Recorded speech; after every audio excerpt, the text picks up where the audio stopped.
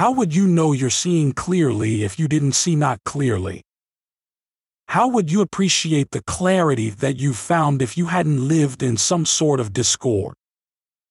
How could you live other than living in alignment with Source?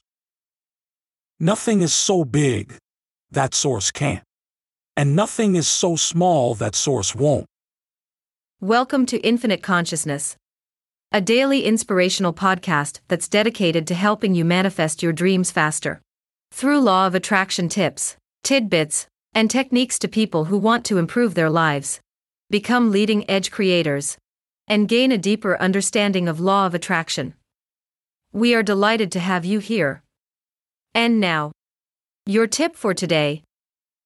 Most people justify giving attention to something because it is true.